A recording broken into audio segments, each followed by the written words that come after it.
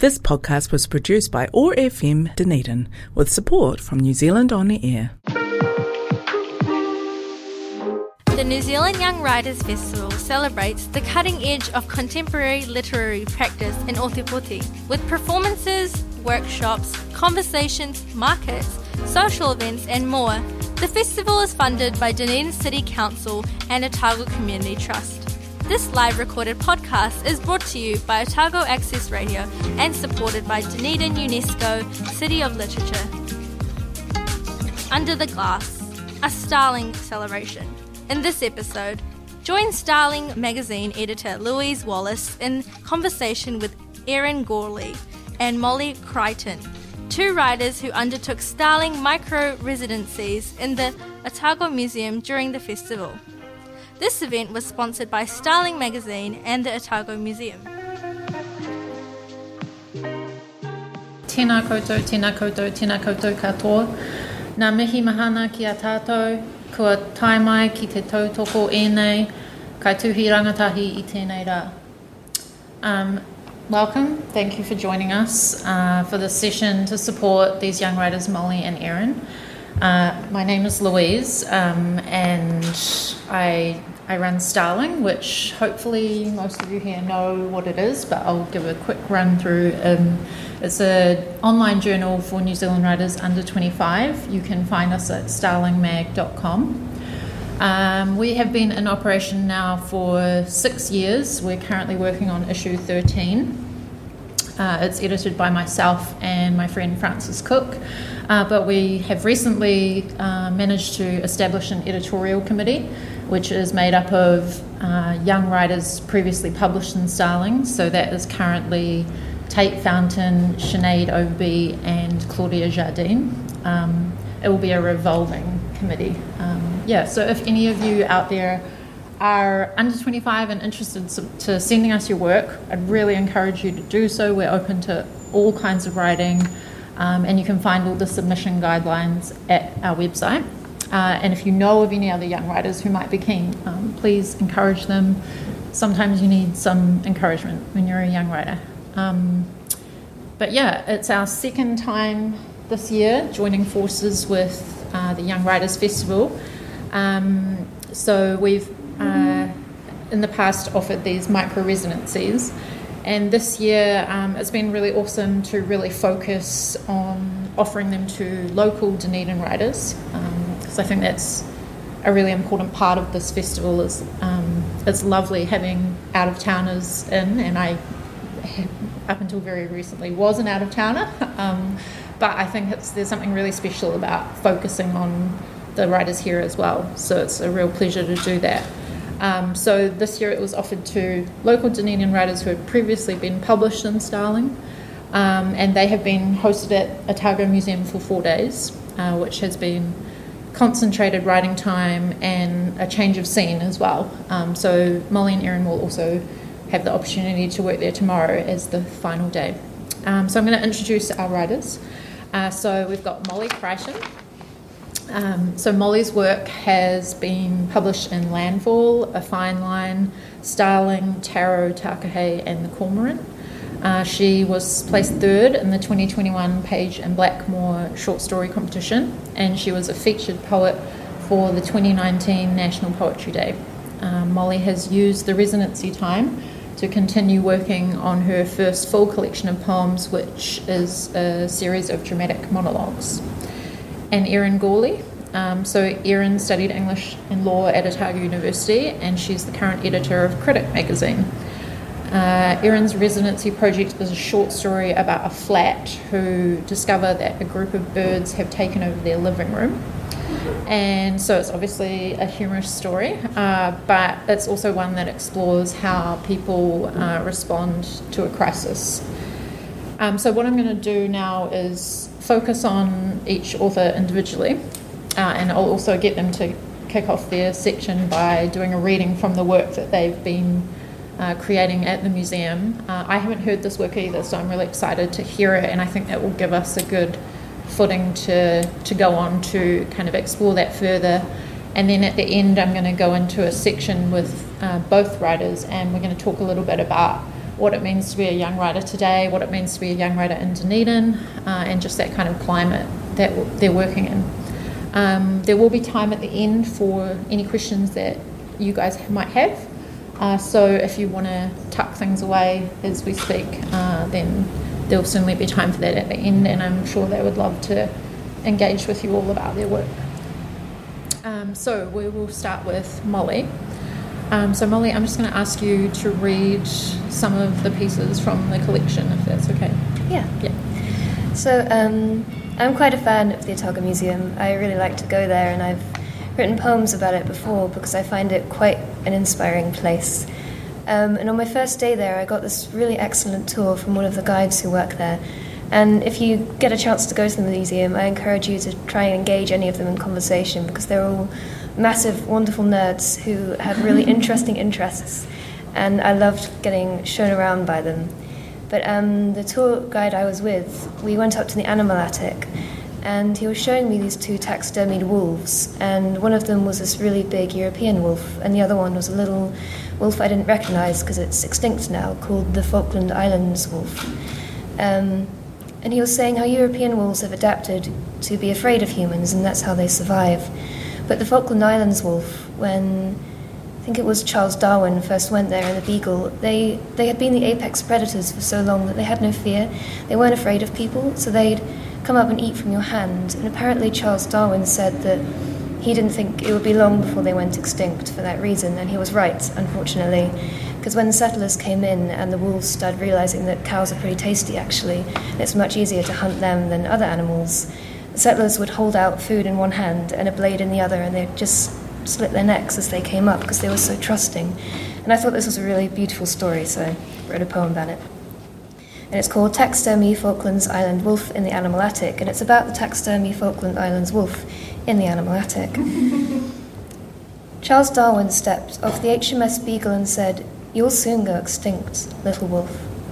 You are too trusting, and you have not yet learned how to be afraid." A new skink plaited between his legs and ate from his evolutionist hands, licked at his scientist's fingers. "Learn from ours," said Darwin. "Our wolves bristle like 1,000 razors in the shape of a predator. They know what to fear. Here you eat from the one hand while the other holds a knife all the better to kill you with. Now glass where there should be eyes. Teeth with no bite. I want you to come back to life because I am alone too, and have also learned how to be afraid. I would never kill you. Come and sit on my lap, your warmth rising taxidermy dust around us like a cloud made of skin. Come and eat from my hand."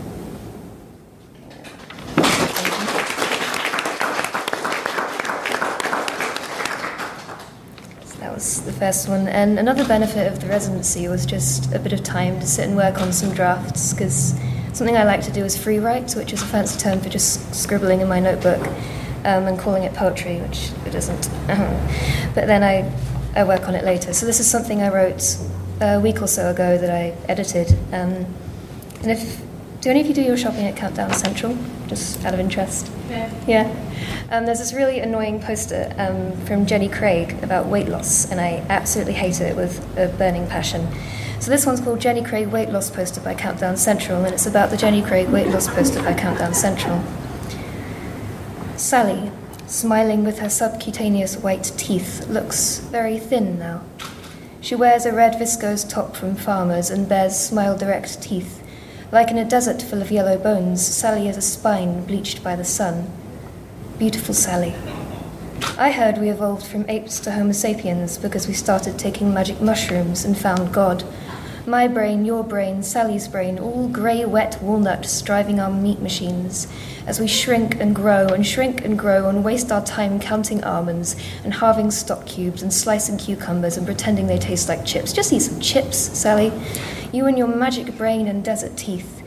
Hair a golden helmet, plate held like a god's attribute, like a hungry Minerva, like an ancient statue slowly shrinking as the desert winds of seashells and low-calorie rice cakes blow all around you.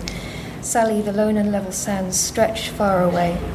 Across the distance you watch me like the Mona Lisa, like a predator or a carnivore, like something hungry.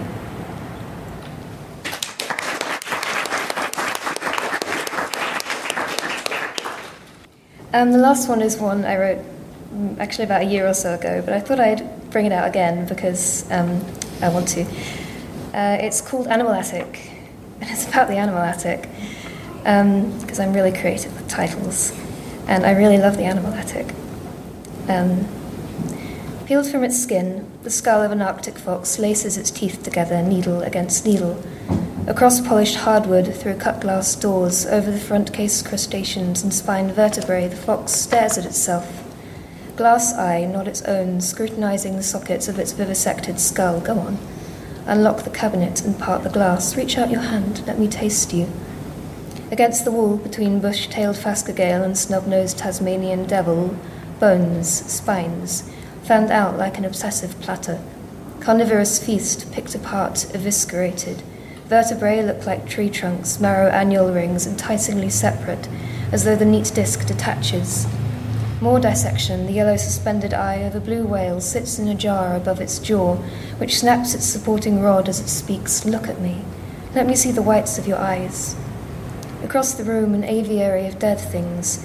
Grey butcherbird head on, beak needle sharp. Find out how I got my name, little children. Poke your morsel fingers through my glass, I'll show you. Perched below, a corvid chorus shouts scavenger filth. We may be dead, but we'll shred you, fucker. In the nights a laughing kookaburra regales them with stories of wet mornings, when the sun rises and breaks into a million suns, reflected spherically, in each scarab a bright dewdrop, lepidoptera blue. Takes their minds off the wires in their bones, the stiffness of rods in their skin, their blindness. And in the day, school groups, everyone come close. Read the placard beneath Sultan the Lion's exhibit, shot while trying to get back in his cage. A girl with blonde hair stops to look in his glass eye. His open sawtooth jaw is higher than her head. One wrong move would crush her Homo sapien skull. She kneels to read, as though in prayer, Dimite nobis debita nostra, forgive us.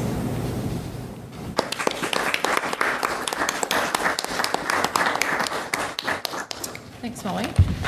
Molly, you don't seem like someone who should say the word fucker, so I really enjoyed that. Sorry. So I've just got a few questions about the work that you read and what you've been working on and what you hope it will kind of build into.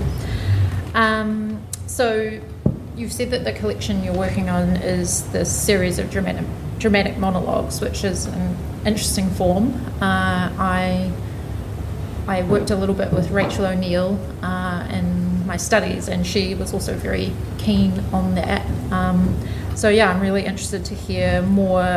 What is it about that form that's captured you, and are there any challenges that come with using it? So I love dramatic monologue as a form because I don't really like talking about myself, despite the fact that I'm talking about myself. So I think with dramatic monologue you can find stories to tell your own stories, but by looking at things that are kind of side on, so you don't have to think about things that are too painful too much. So if I wanted to write about my own loneliness, which I did, I could write about Odysseus, and the Cyclops left all alone on the island and blind. If I wanted to write about betrayal, I could write about Dido burning on the pyre. So I don't have to write about things that seem to me to be too close and too kind of unpoetic and dirtied in a way by the fact that they're mine. I can improve them by talking through the lens of something else, and the challenge of that is that I do it too much. I took a writing paper with Magella Cullinan, and every time I'd submit a poem to her, it would come back with, please write something else, write about yourself, and please stop writing about Greek mythology, because I was really going through a Percy Jackson phase at the time. Yeah. Thank you. Yeah, that's interesting, because I suppose I'm just thinking we often send feedback to Starling submissions we get if they're either from a high school student or if they're very close to making it into the journal but just haven't quite got there. And probably something I feel like I say a lot is, this is good writing, but I want to know more about like you and your voice, and so that's kind of interesting feedback. But yeah, I mean, I think your work achieves a balance of there's you coming through, but it's through these kind of other vehicles. So but it's hard to get there, I think, and that's probably something that a lot of young writers are trying to hit. So it's quite a tricky mark.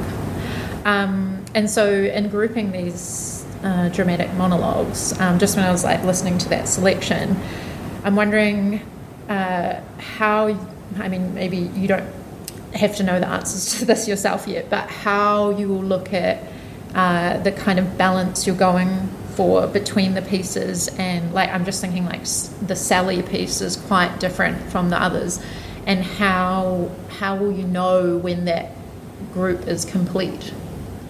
Yeah, so with my kind of inspiration, I guess, for dramatic monologues in a collection is Carol Ann Duffy's The World's Wife, which is quite an intense, like every single poem is about a different, or from the point of view of a different woman in history.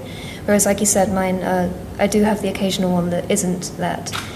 So when I was trying to put some poems together for a competition recently, I kind of split it up into sections. Okay. And because religion is something I quite love and partake in quite a lot, I split it up by using the liturgical year. So I had like Ordinary Time as poems that were more personal, and I had kind of Passion Tide as poems that were kind of love poems, which I also write a lot but don't share because they're deeply embarrassing. And then another section for poems that were dramatic monologues. So I think it didn't work so well because the reason I used the residency for working on those was because there just weren't enough. I think if I were to put together a collection, I'd want it to be more cohesive. Yeah. Right. And so can you talk a little bit about the particular pieces you've worked on during the residency and how you feel they're going?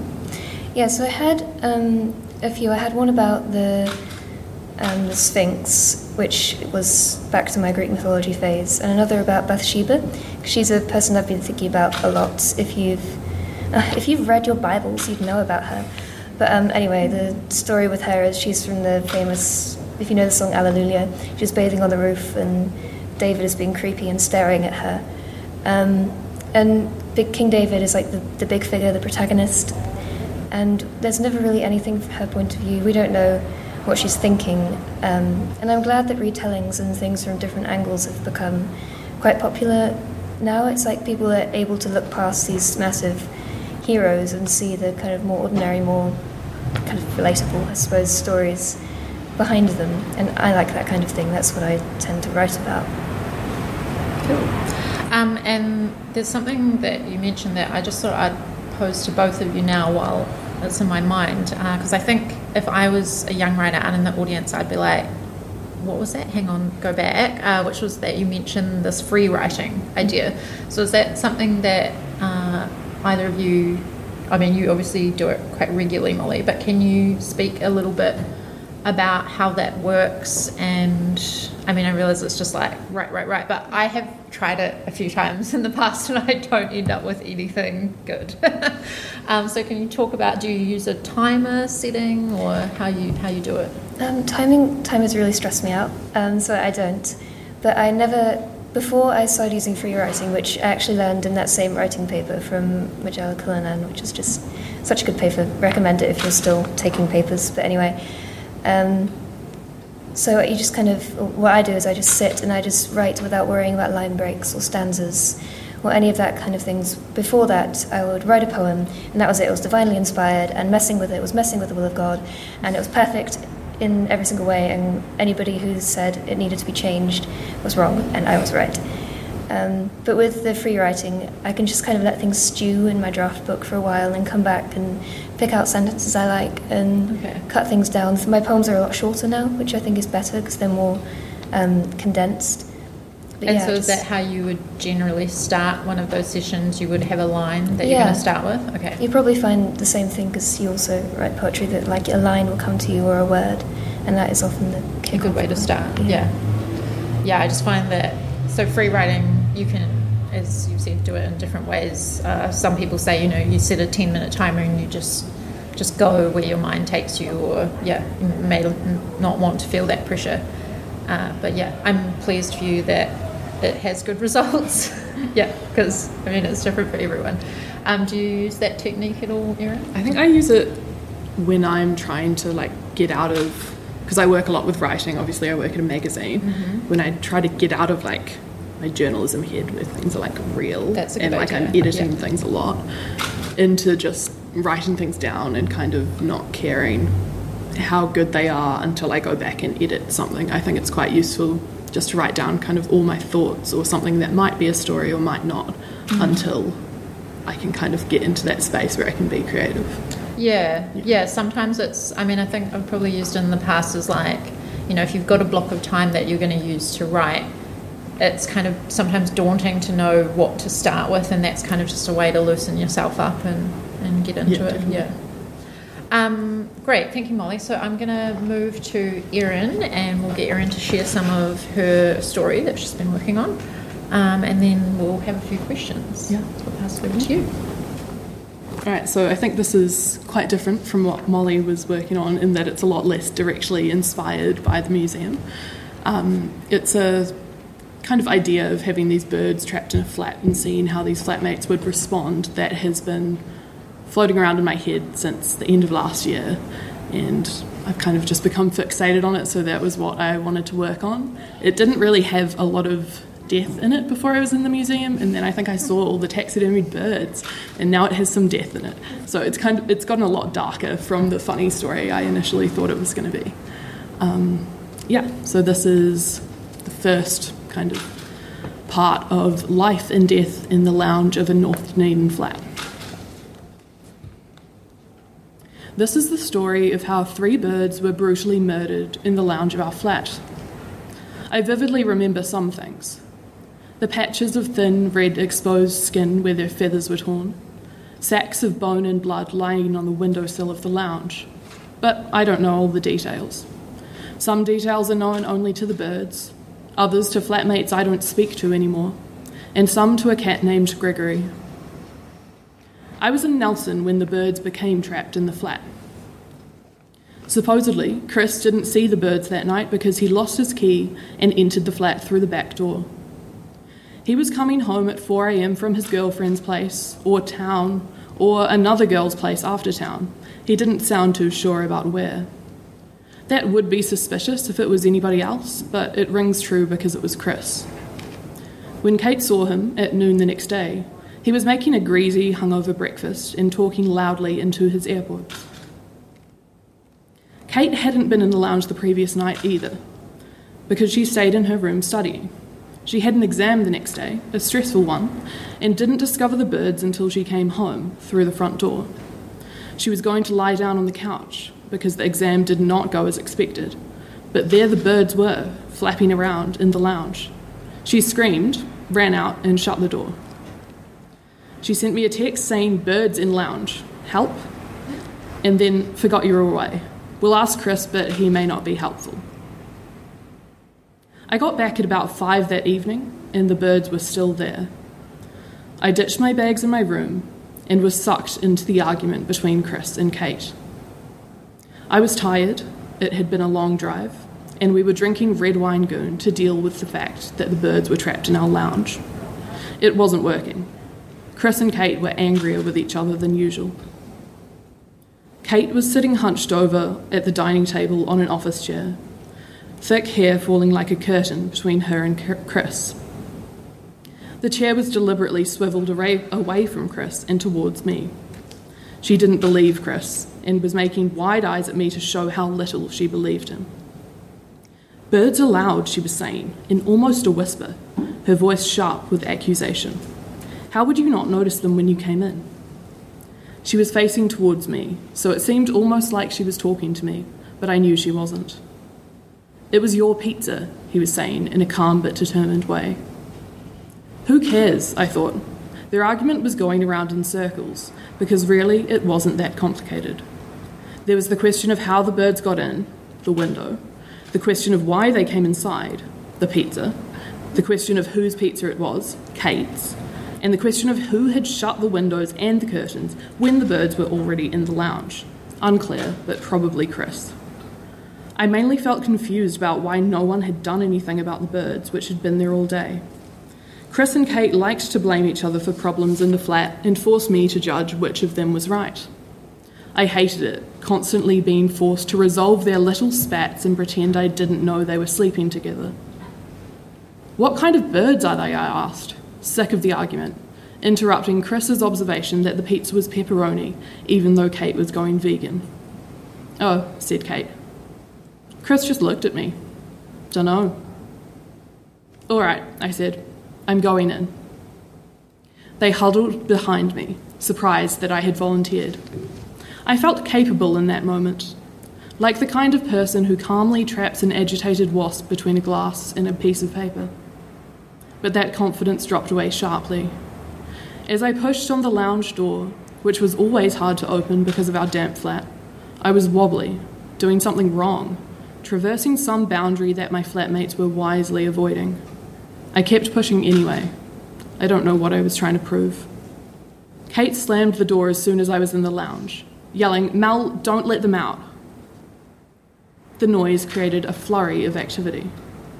I could hear the thrumming of the birds' wings, frantic and speeding up, a computer going into overdrive.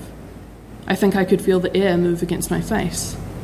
The lounge was dark and smelled faintly of bird shit, on top of the usual sour and greasy smell. The curtains were closed for no good reason.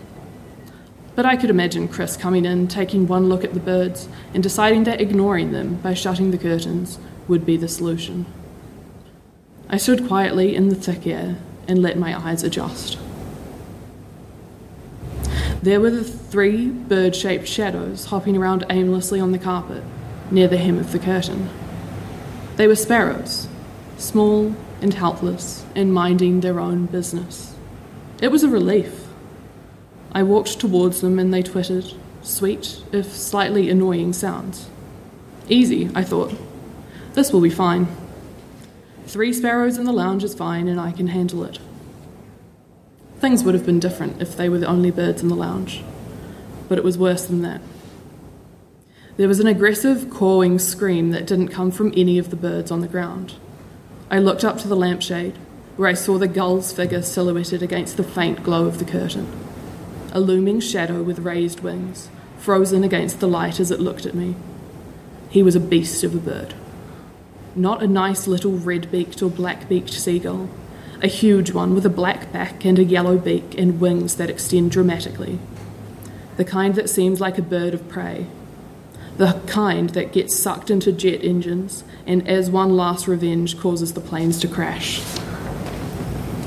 As I stared, the gull launched itself from the lampshade and out across the room. He wasn't flying, it was more of a leap. The lampshade swung wildly in his wake. He headed towards me, a shadow, wings half folded. He stretched his legs out and landed on the carpet, folding his wings back to his sides like he was pleased with himself. The sparrows jumped away one after another. They were fidgeting and glancing at the gull. I felt uneasy looking at them. When I was a child, we found a big grub in the garden and put it in a glass jar with a beetle. We didn't know the grub had sharp white teeth made for fighting and eating other insects. The beetle's guts were smeared across the jar within a few minutes. It was a massacre. That was all I could think of as I left the lounge.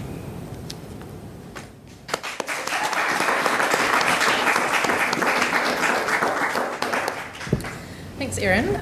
So I just wanted to start by asking, I'm really keen to hear where you got this idea, how it came to you. So if you can speak a little to that, that would be awesome. So I think it's one of those things that kind of happens in the flat is you end up with, I mean, I don't think I've ever had a bird trapped inside of the flat, but like there's a wasp inside and someone doesn't want to deal with it, and so they wait until the flatmate that will deal with it gets home to resolve the problem. And then just thinking about that and how we kind of avoid these problems in flats, or how things end up getting piled onto one person, that kind of thing. Yes, I was getting like some flashbacks to flat politics and dynamics as you were. I was like, Erin's flatmates are actually here in this room. Are they now worried about featuring in your story? I don't think they're the flatmates I'm referring to, so it's fine. Yeah. Safe for now. So another question is, I've read a few of your stories where you actually inhabit characters different from yourself as the narrator, which as a poet always seems very challenging. So can you talk a little about how you go about that, how you go about constructing and inhabiting a character? Yeah, I'm definitely, like, I see some people, like in books about writing and things, people who create like lists of things that the person is going to do, likes and dislikes. I'm not really like that. I think I really like to put the characters in a situation and their actions kind of determine who they are, and then from that's kind of how I will build a character. So I think, I don't know, they're almost like Sims, like the game Sims. I just kind of put them in different situations and test out how they will respond, and kind of from that figure out like who I need to be in the story. Right. Yeah. And so speaking of response, you're obviously quite a serious journalist, and you write a lot about the student experience. You've written about the COVID response for places such as The Spin-Off and The Villainess. And I'm just wondering about how how looking at those types of issues feeds into your work, and how do you think that's going to play out in this story?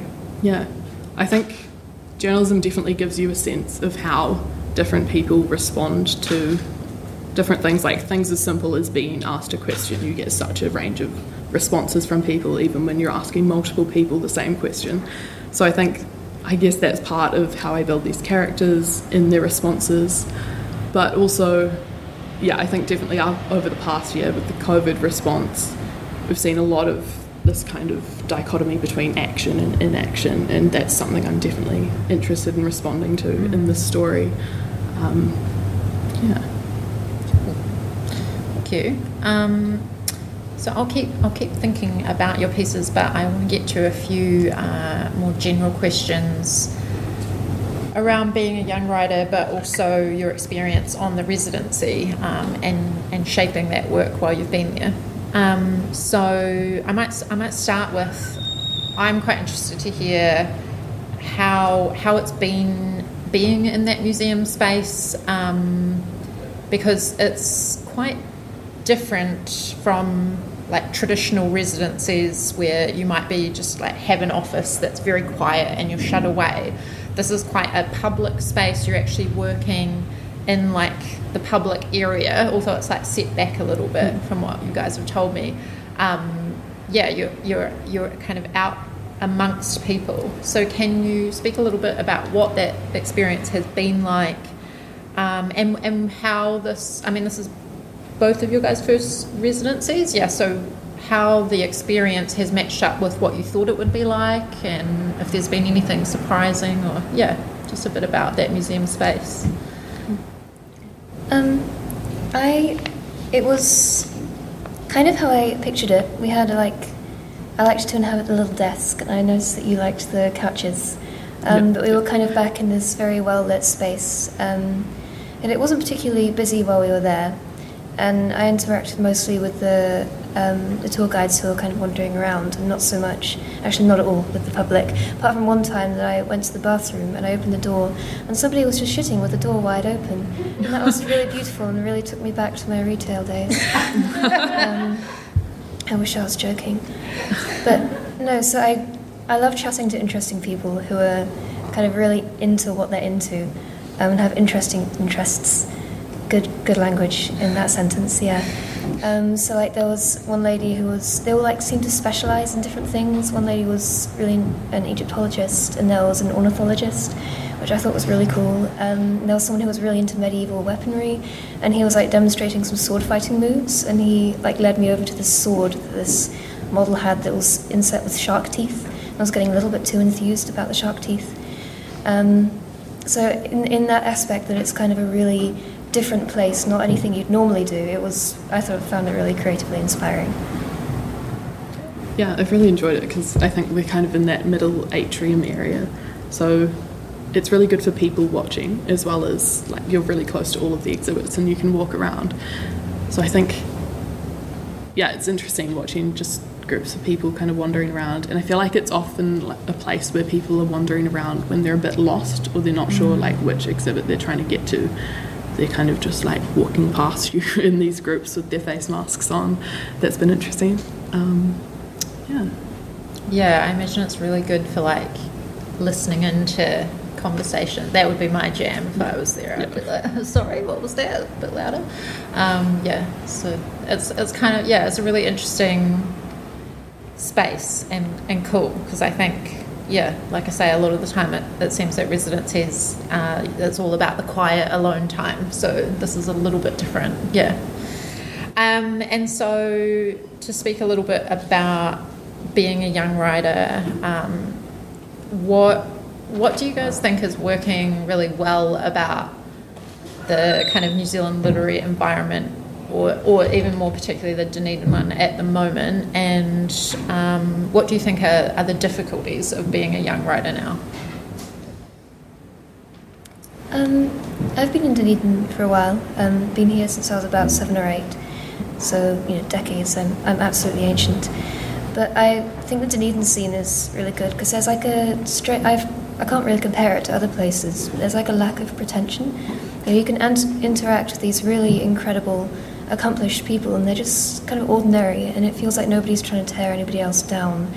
And once you kind of get into it, you realise there's a massive subculture of writers and people who love writing. And even just something like this, the fact that people will turn up to listen to people talking about poetry and share that kind of love of writing is really inspiring. And as a young writer myself, I find that really uplifting. Yeah, I guess for me, my main experience, because I came down here for university, has been the people I've met through university creative writing courses. But like a few of those people I'm still in contact with, and it has been a really supportive environment. And I would definitely second what Molly says about it being like no one's trying to be competitive or anything. We're all just supporting each other's writing, and that's been really nice to have. But I guess also I don't really have much to compare it to, Do you think there are any like challenges to I guess a lot of people, young writers, are aiming to get published. So what do you think are like particular challenges that you found with that? Or maybe it's been a cakewalk and it's totally fine. But do you have any thoughts on kind of roadblocks at the moment, or maybe it is kind of I just think open? Yeah, honestly, before I did a university creative writing course with Lynley, who was here, I had never even considered submitting a story and getting it published. So I think just the knowledge that is something you can do, it's not that scary and daunting. Because I feel like before that I had been doing writing, and it was mainly for myself, and you feel quite nervous about putting that writing out there, and you're not sure when it's done. I feel like personally that was a struggle for me, of just letting something go and saying, I've finished working on this for now, I can submit it somewhere. I agree. I think the kind of connections between everyone are amazing. In terms of challenges, it's a nice challenge to have, in that there is almost too much choice. Like, there are a lot of journals and there are a lot of people writing, and while sometimes that's like, oh my goodness, there's so many people writing, I'll never get anything published, it's also good in a way, because even if you're not getting published, somebody else is in one of the many journals that there are, and they're all so different and so interesting. So that's like, it is challenging on the one hand, but it's good.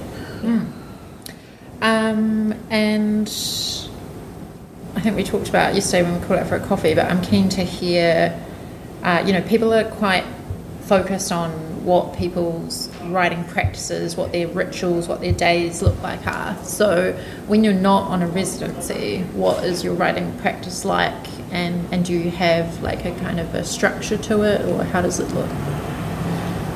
I'm definitely pretty terrible at the moment at actually regularly giving myself the space and time that I need to write. Recently it's been mainly happening in my holidays, but during those days I basically just don't do anything except write, and then drink a lot of coffee. I don't think there's anything special about it. Definitely the free writing at the start, that is something that I would recommend if anyone's just struggling to start. Just writing anything down, I think you kind of just have to let yourself be a bit shit and just write down some random things until you can work that into something. I think that's probably the most helpful thing for me, because I think I'm quite, I tend to be quite focused on how my writing looks externally. Well, I think everyone is, but just for those first drafts, just letting yourself write something that isn't polished and not going back and like changing a sentence 5 times. Yeah, I agree about letting it be a bit shit. That's pretty liberating when you can let yourself do that. Mine kind of fluctuates. Sometimes it's really structured. Like during Lent this year, my Lenten discipline was to write a poem every day, which surprisingly I actually stuck to. And that got really easy after a while, and then I immediately stopped and got out of the habit, as one does. But yeah, I don't really like reading how other people write. I think I was ranting about this yesterday. Mm-hmm. I get up at 5 a.m. and I drink 3 tumblers of whiskey, and then I write a novel, and if it's not a Booker Prize winner, I burn it. Everybody's so different, so incredibly different, and writing's fun, People get a little bit kind of scared of it, but it's fun, and it's a hobby or a job or a practice, and I do it when I have time. I'm going to open it up now so that if there are questions, we don't run out of time for them. So, Ali, did you want to... Kia ora, Beth. So just for everyone, that question was asking you both to speak to how animals feature in your work and reflecting on the fact that they both tend to feature quite heavily in the pieces that you've shared today. I think, for whatever reason, I often end up including animals in my work as some kind of device. I think it's interesting with animals because they're not really characters in your work, and so the characters that are there end up projecting a lot of things onto these animals, which are just going around being animals and not really doing anything, and I find that quite interesting. I also, because I think every human has something kind of animalistic about them, and I really like that moment when you're kind of talking about a person that you all know in a group of people, and someone will say they're a bit like a hummingbird, aren't they? Or they're a bit like a cat, and everyone's like, yes, that's exactly what they're like. Because animals are like useful ways of characterizing people and describing them, and that's why I like them. Kia ora, thank you, Shima. So just for all of our podcast listeners as well, the question was, when you're writing at a high volume, say, for example, doing something like morning pages or doing some free writing every morning in a structured manner, do you notice that themes are recurring again and again, or that they're highly personal, or does the experience change the more often that you write? Yeah, absolutely. I think I definitely return to the same themes, just kind of in different forms all the time. But I think once you start seeing that, you can kind of get a little bit stuck in it. And I think, especially when it's something quite personal, you see that theme cropping up in everything you write. But I think other people, when they read it, they don't see that. So I think that is interesting, because sometimes we do feel like we're kind of like just going over the same territory and writing the same thing all the time. Even though it's in a different setting and might not actually appear to someone else. Yeah. That's actually a question I was also thinking a lot about recently, because I was reading this quote, I was reading something, I think it was Mary Oliver, was talking about how something like stones just pop up in her poems and her stories over and over again, and how she thought that was perfectly fine and a good thing. And I agree, because everybody has like their kind of things that are close to them and important to them and describe the world well for them. And having those appear again and again is useful. I don't see anything wrong with it, and I do it, and I'm sure lots of writers do. Thank you. So the question was, we've talked a lot about place and about Otepoti being a beautiful place to be a writer, and Lindley was wondering if that feeling extends to all of Aotearoa, or if the feelings are different about whether or not this as a country is a good place to be a writer. Yeah, are you planning on leaving us? And if so, where will you go? Inquiring minds want to know. Yeah, I think I find New Zealand quite an inspirational place to be writing. But yeah, no, I would say like half and half. My stories are set here and overseas. But I feel like New Zealand has something specific about it that almost makes my stories that are set here take on a similar quality, which I think is quite interesting. Same. I think there's something really magical, particularly about Dunedin, because that's what I know. I don't really leave Dunedin, but also about New Zealand. in that it's kind of like a small pond, but it doesn't feel particularly restrictive. And just out of interest, I have no plans to leave. I can barely go to the mall by myself without crying, so I can't imagine myself leaving the country. No, I think it's a brilliant place to be a writer, out of, comparatively. Not just that it sounds really kind of, I don't know, technical to say, there's less competition. It's not quite what I mean. There's just more people who can kind of connect with you. I really like it. Kia ora. So that question was, how do you think that age impacts your writing? Do you think that you notice the effects of being young on your writing? Have you noticed any changes to how or what you write about as you've aged? Or do you see any changes in the future? I think just naturally I've got a bit calmer about writing as I've aged. When I was younger, I was really fixated on having to do everything really young. I was like, if I don't get a novel published by the time I'm 16, I might as well just live in a hole in the ground because I'm worth nothing and I never will be. Which just isn't true. I think the older you get, the younger you realise you are and how much time you have. And I've got more kind of prosaic about my writing, which has actually been helpful. I don't treat it quite so much like a magical divine inspiration. A poem has dropped into my lap and it's formed perfectly. It's like any other things that are kind of like learning the violin or learning to dance. The more you practice, the better you get, and it's not like a magical mysterious thing. It's just something you can get better at over time. Yeah, I would agree with that. I think I've become more controlled in terms of my writing. I think I went through a phase when I was probably like 19, so like 4 years ago, where I would write something and then look at it the next day and decide it was terrible and delete it, which is not great. But it was kind of this feeling that if I've written something and it's not perfect, get rid of it. It's not good enough. I don't know where I got that idea from, but definitely as I've matured, I've kind of become more stable of like, I'll just have, like 50-word documents and they can just sit there and be not that good, but I can come back to them at some point and I'm not just going to delete all of it. So I think it's definitely become more of a controlled process for me where I'm writing something and happy to leave it. Really disturbing to hear phrases like "as I've aged" coming from your mouth. But anyway, I'll just take myself off home to bed after this. But I'm going to pass over to Ellie again to wrap up. But I really, especially coming from a Starling perspective, wanted to just make a few quick thank yous. Molly and Erin, obviously, you guys have been really generous and thoughtful with your answers today, and I'm sure that's going to be both has been enjoyed by the audience, but will be really enjoyed by people listening on the podcast. So thank you for sharing those thoughts. A huge thank you to the festival, Eliana, Gareth, the whole team. I honestly can't quite believe this is happening, and just the commitment to keep pushing through all these challenges has just been so impressive and admirable, and you've just made something really beautiful. So thank you for doing that for Dunedin.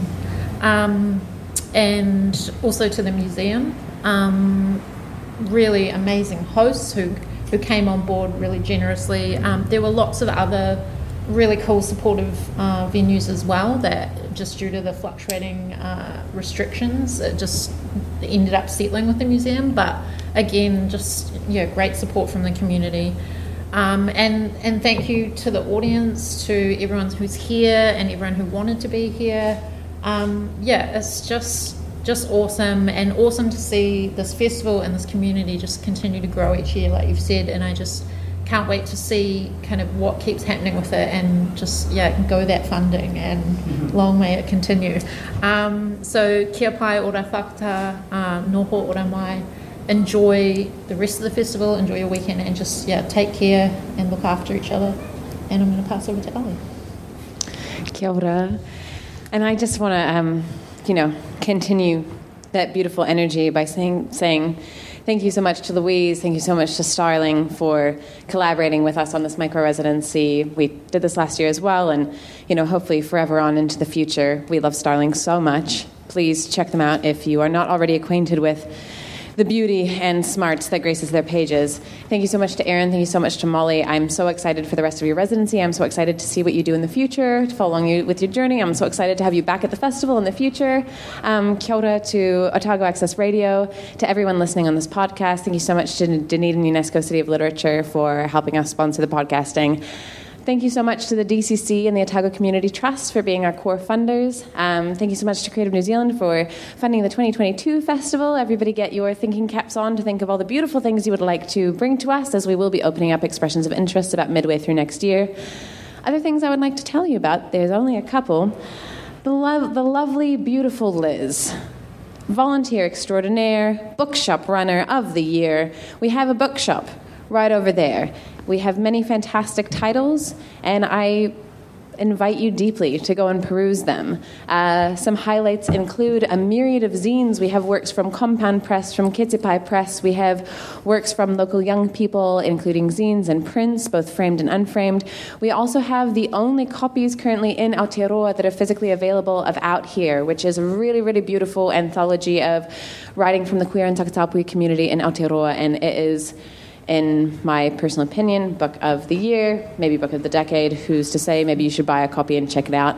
And a lot of really beautiful titles. Another thing we would love for you to do is make your mark on our Make Your Mark wall. We have chalk pens. You can write anything you like, as long as it's not hate speech, which I'm sure no one here would do anyway. Perhaps you can go away, have a nap, have a kai, have a coffee, have a bevy, and then come back and enjoy some more beautiful art. So, kia ora, thank you so much for being with us. And can we paki paki please for our beautiful panelists?